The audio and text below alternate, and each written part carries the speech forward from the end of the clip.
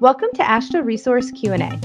We're taking time to discuss construction materials testing and inspection with people in the know, from exploring testing problems and solutions to laboratory best practices and quality management. We're covering topics important to you. Now, here's our host, Brian Johnson. This is another FAQ episode of AASHTO Resource Q&A. Kim, what are we talking about today? We are talking about FAQ that is posted on our website under the FAQs in the AASHTO accreditation page. So we must get it a lot if it's actually posted FAQ. And it's how many times can I resolve the same nonconformity? Try to resolve the same nonconformity. Well, how many times are you going to get the same nonconformity is the question that I would ask. That is a good one, and it does come up because there are times that some of these nonconformities can be really tricky to resolve. And I've run into this myself in internal audits where I think I've resolved something, and then it turns out that it's not resolved because it comes up again. And my strategy is to try something new, try something different, approach it from a different angle, and hopefully you can resolve it the next time. And when I say that, hopefully, that sounds like I'm just kind of going to make something up and go with it and just hope for the best. But that's not really what I'm trying to say. You really do have to look into it and analyze it and figure out what potential causes of the problem are and potential solutions. And I'd say even if you identify the root cause, sometimes when you take a corrective action, because of one reason or another, it doesn't work out the way you had hoped. And that's part of the continual improvement process. And that's okay. So it's not just because you had a repeat nonconformity, it doesn't mean that you did a bad job. So I don't want people to feel defeated when it doesn't work out. It just means that you really got to open up your options for resolving it. And maybe you need to look somewhere that you just didn't occur to you last time. But the good news is you've crossed one other option off your plate, right? Like you figured out that one isn't it, and that will help you narrow it down even further next time. As far as the answer goes, or the question about how many times can I try to resolve it in one file, let's say one nonconformity is written, and how many times can you try to resolve it? That question comes up because a laboratory sometimes just doesn't understand what the issue is. They may submit a corrective action that doesn't really address the root cause. So then the quality analyst might review the corrective action from the laboratory and say, you didn't really address the concern that was noted. Please try again. They'll probably say something more direct than that to get to the point. But the idea is, okay, this isn't it. Whatever you submitted isn't it. So you need to try something again. Dig into it a little deeper. Really look at what the root cause was before you submit something else. But it is possible that you could go back and forth a few times if it's something that really is confusing to you. But I'd recommend if you are in a situation where you get something rejected from the quality analyst and you don't understand it, that's the time to pick up the phone and call them. They're not going to call you about it because you're really supposed to figure it out. But if you're really stumped and you just don't know where to turn, you can ask for a little bit more guidance. But that being said, this is not a place where we're going to tell you exactly what to tell us to resolve the issue. And I think that has been a source of frustration for some of our customers, where they come into it the first time thinking, well, I paid for this, so I'm expecting you to tell us what we need to do. That's not what quality management is about. That's not what accreditation is about. We're acknowledging your conformance to the standard requirements. We are not creating that conformance for you. You need to distinguish yourself as a laboratory that cares about quality and is going to maintain all the requirements in this process. Will the quality analyst say we need this type of document and we need this type of evidence to support that, or not? Not saying how to do it, but this is the type of things that we need to in order for it to be resolved. They will. That's pretty standard back and forth with the quality analyst. So if somebody says, let's say somebody didn't have a piece of equipment that was required, and the laboratory says, well, we bought the equipment, issue resolved. And then the quality analyst would say, well, can we see some evidence that you purchased the equipment? Because we want to make sure you got the right one and that you actually have it and you're not just saying that you bought it. And you'd be surprised that, some of the people listening would be surprised how often that comes up. So that does happen, though. Sometimes people will submit evidence that says we purchased the equipment, or not evidence, a corrective action says we purchased the equipment. Quality analysts will go back and say, show us evidence that you purchased it. And then we'll get evidence that they purchased it with a date that is after the time when they said they purchased it. So then we know that they didn't actually purchase it. Now, in those kind of situations, we haven't really taken a hardline stance on that. We know that something didn't go right. If we see it a lot, we may go into a discussion about whether we can actually provide services to a laboratory that is intentionally telling us the wrong thing. But if it happens once or twice, we may say, okay, there must have been something going on there but we don't otherwise have concerns. So we do look at the totality of the interactions with the laboratory before we make a determination that they are fraudulent in their activities. We don't want to jump to that conclusion without enough evidence, but that certainly does happen from time to time.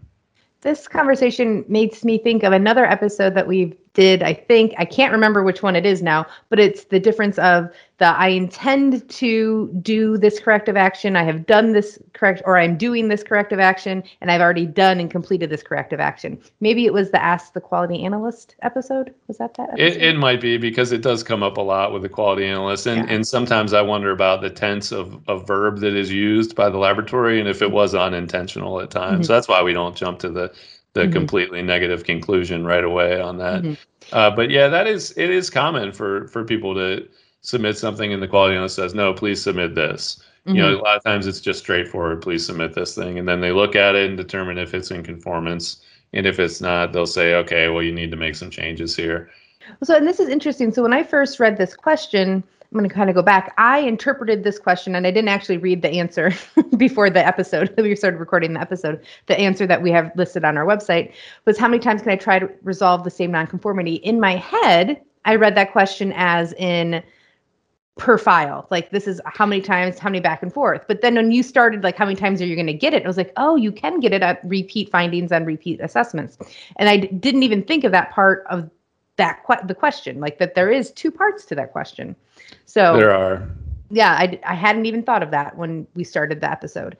So do you know if the LAP, the Laboratory Assessment Program, and the assessors, when they're repeat of findings, is there anything that's going on there that laboratories should be aware of, or is there any red flags in the assessment part before that even gets to the accreditation program about repeat findings and nonconformities? Yeah, I mean, the assessors are watching out for that, because they do see what was noted last time before they issue their final report. So if there's a repeat nonconformity noted, it will be in the report on the AASHTO resource reports. It'll say, this was also noted in report, whatever it is. And that is a tip for everybody involved that a little bit more detail is needed there. So I would hope that during the assessment that the assessor would note that and say, okay, well, this indicates that whatever you did last time wasn't effective, because here we are again writing the same thing.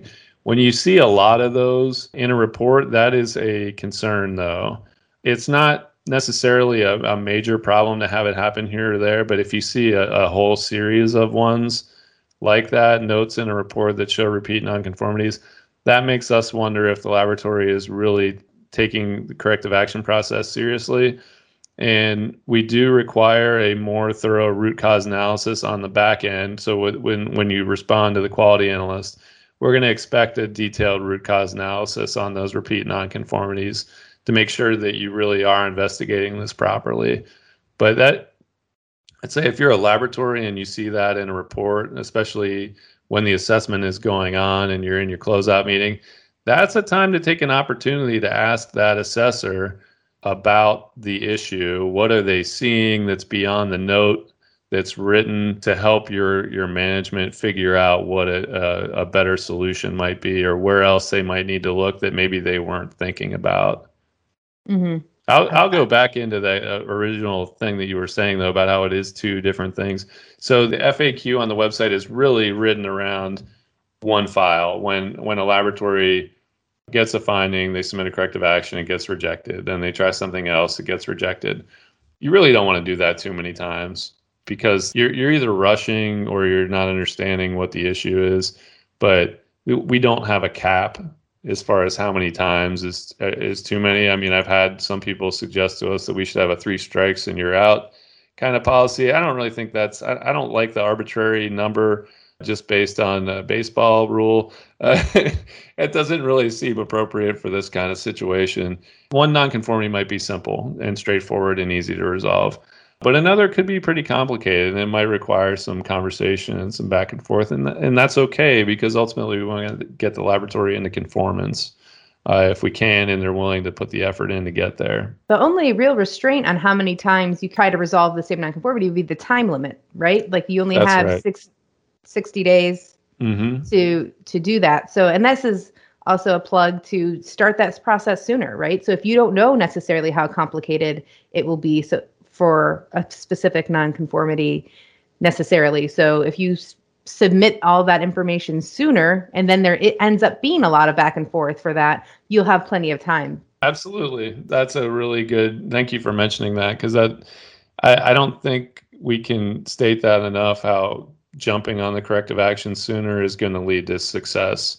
We've seen a huge difference between going from that 90-day deadline to the 60-day deadline, just in the quality of corrective actions that we're getting and the engagement from the laboratory personnel.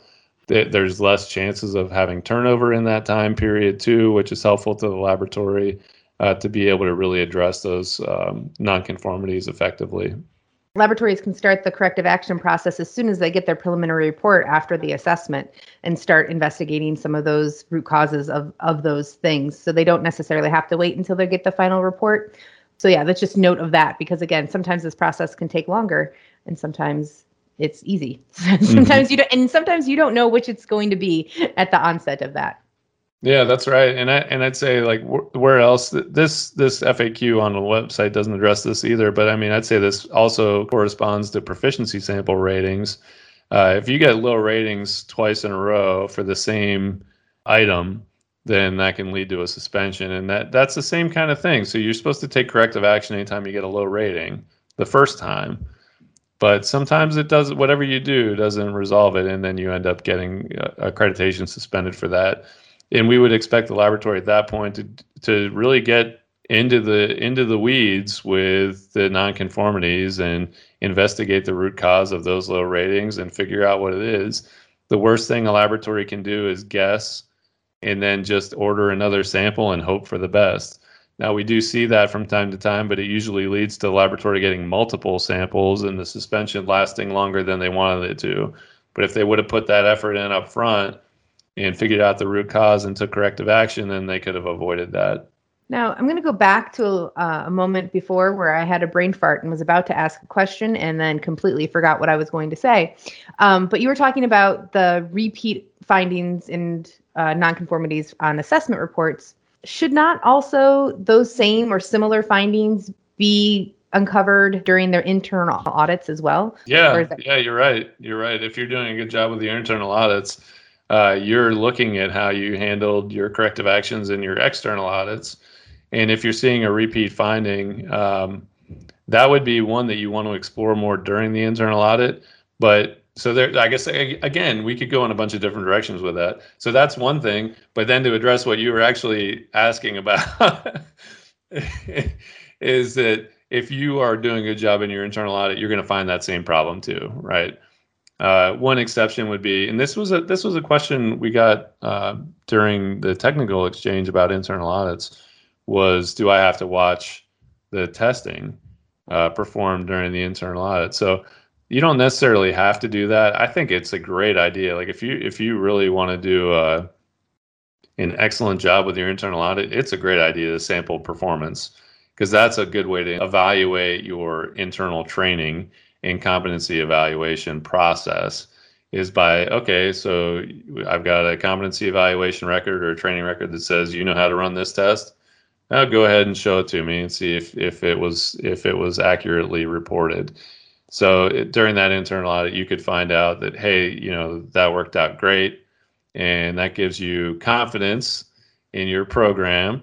But let's say you did find a nonconformity in demonstration, and that was the same one that showed up in your last assessment report from an external provider. Then you say, okay, well, now not only do we potentially have an issue with our training, but we also have an issue with not taking effective corrective actions. So then you'd want to look into that as well and see if there's some improvements you can make. Yeah, and auditing is an exercise in sampling, right? Like, so you're not going to necessarily get everything all the time. So I understand that. But as you were talking about the repeat findings on the assessment, it's like, well, that could also come up on other audits, whether in first party or third party audits as well. So you potentially, a laboratory could be seeing this over and over again, and that should be a red flag for them. Yeah, you definitely don't want that. I mean, when you get a nonconformity on one of these issues, you want to resolve it and not see it again. So if you can take effective corrective action, that's your best tool. So you want to get that corrective action process really tightened up. And I think that starts with a really thorough root cause analysis to find out what the actual problem is. So that's a whole other can of worms, I think. Yeah, there's books and books written about effective corrective actions and different ways to investigate the root cause of the problem. You don't necessarily have to go that deep into it, but you certainly could. Yes. All right. Is there anything else that we didn't cover that I should have asked you, or anything that you want laboratories to know about how many times they can try to resolve the same nonconformity? Yeah, I'd say just be diligent about it. Do your best. That's all we that's all we ever ask going in, is that you do your best and you try to resolve it. Typically, when people get upset about this issue, they aren't really doing their best work, and I don't know why they get frustrated, because they must know it on some level that they're not doing their best work to get this resolved. But typically, I keep submitting some statement that is somehow rejected, but no matter how many times I submit a statement, it is not getting accepted. And that's if you're thinking that way. First of all, I doubt you're listening to this right now, which that's part of the issue, right? The people who really are not interested in these topics are never going to pursue that kind of information. But most of the people who are listening to this probably have a hard time understanding why someone would not do their best and try to resolve it. And I guess all of us have to work on those people, right? We have to help convince them that quality management is the right way to go. So we'll keep doing our work on that, and everybody listening, hopefully you're doing it as well. I also wanted to interject that the quality analysts in the accreditation program are only enforcing the requirements in the standard. So to know I don't know what I need, you have the standard in front of you. You know what the requirements are. So for laboratories, it's not like the program is making up requirements, right? Your quality analysts aren't just on the fly, like, nope, we need this today. It is all about what the standards say or what the laboratory's internal procedures, if they're not following those. That's so right. Not like AASHTO accreditation program is just making up stuff willy-nilly. It is all right there for the laboratories to see. Yeah, great point. And we do try where we can to list the standard reference, but sometimes there are things, I think where it gets a little complicated is when there are AASHTO accreditation policies that we're referencing rather than just the test method, because there could be a cross-reference between R18 or E329 or an app policy. And if a laboratory asks, we can list all of the places that those things are, but we're not necessarily going to go into all that every time with a laboratory and say, oh, you can find a reference here, here, here, and here. Generally, the finding will be accurate, and laboratory can refer to that finding and then look at the standard, that like the first standard, and find what they need. But if it gets a little confusing, they can reach out to us for some more information. But yeah, I mean, most of the time it's very straightforward and you go to the standard, you find what you need, make sure it's in conformance before you submit, and then it gets accepted. Yeah, and I think if there's any gray area in the wording of the standard, definitely reach out to the quality analyst for their interpretation or the program's interpretation of that wording. And that is why we do have some of those policy and guidance documents available, because there's might be some gray areas that we do need a little more clarification on. But I think, again, it's not like you're not trying to hit an invisible target with some of these.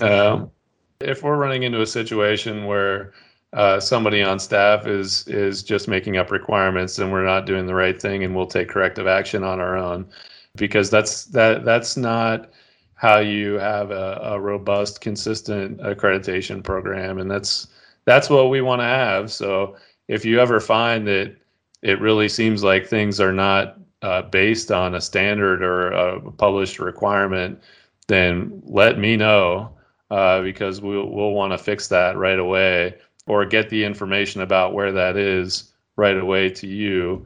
We have meetings all the time internally talking about consistency, talking about application of requirements, any gray areas and standards, so that we can provide the same service, a consistent service to all our customers, and that the specifiers can rely on the results of the accreditation. So if you have feedback, you can always reach out to me directly, or we have a feedback form on our website that we like to get, because then that gets into our management, goes to our quality manager, as well as the AASHTO resource manager, and then whatever program managers are relevant. So that's really the ideal way to go. And we have our own process for getting back to you and letting you know what corrective actions we've taken and what investigation we've done into the concern. Yep, and you can find all of our feedback forms at ashtoresource.org/feedback. I think that was it. So thank you so much, Brian, for answering this question, and kind of went off to a lot of different offshoots, but thank you so much for answering this FAQ. Thanks for listening to AASHTO Resource Q&A. If you'd like to be a guest or just submit a question, send us an email at podcast@ashtoresource.org or call Brian at 240-436-4820. For other news and related content, check out AASHTO Resource's Twitter feed or go to ashtoresource.org.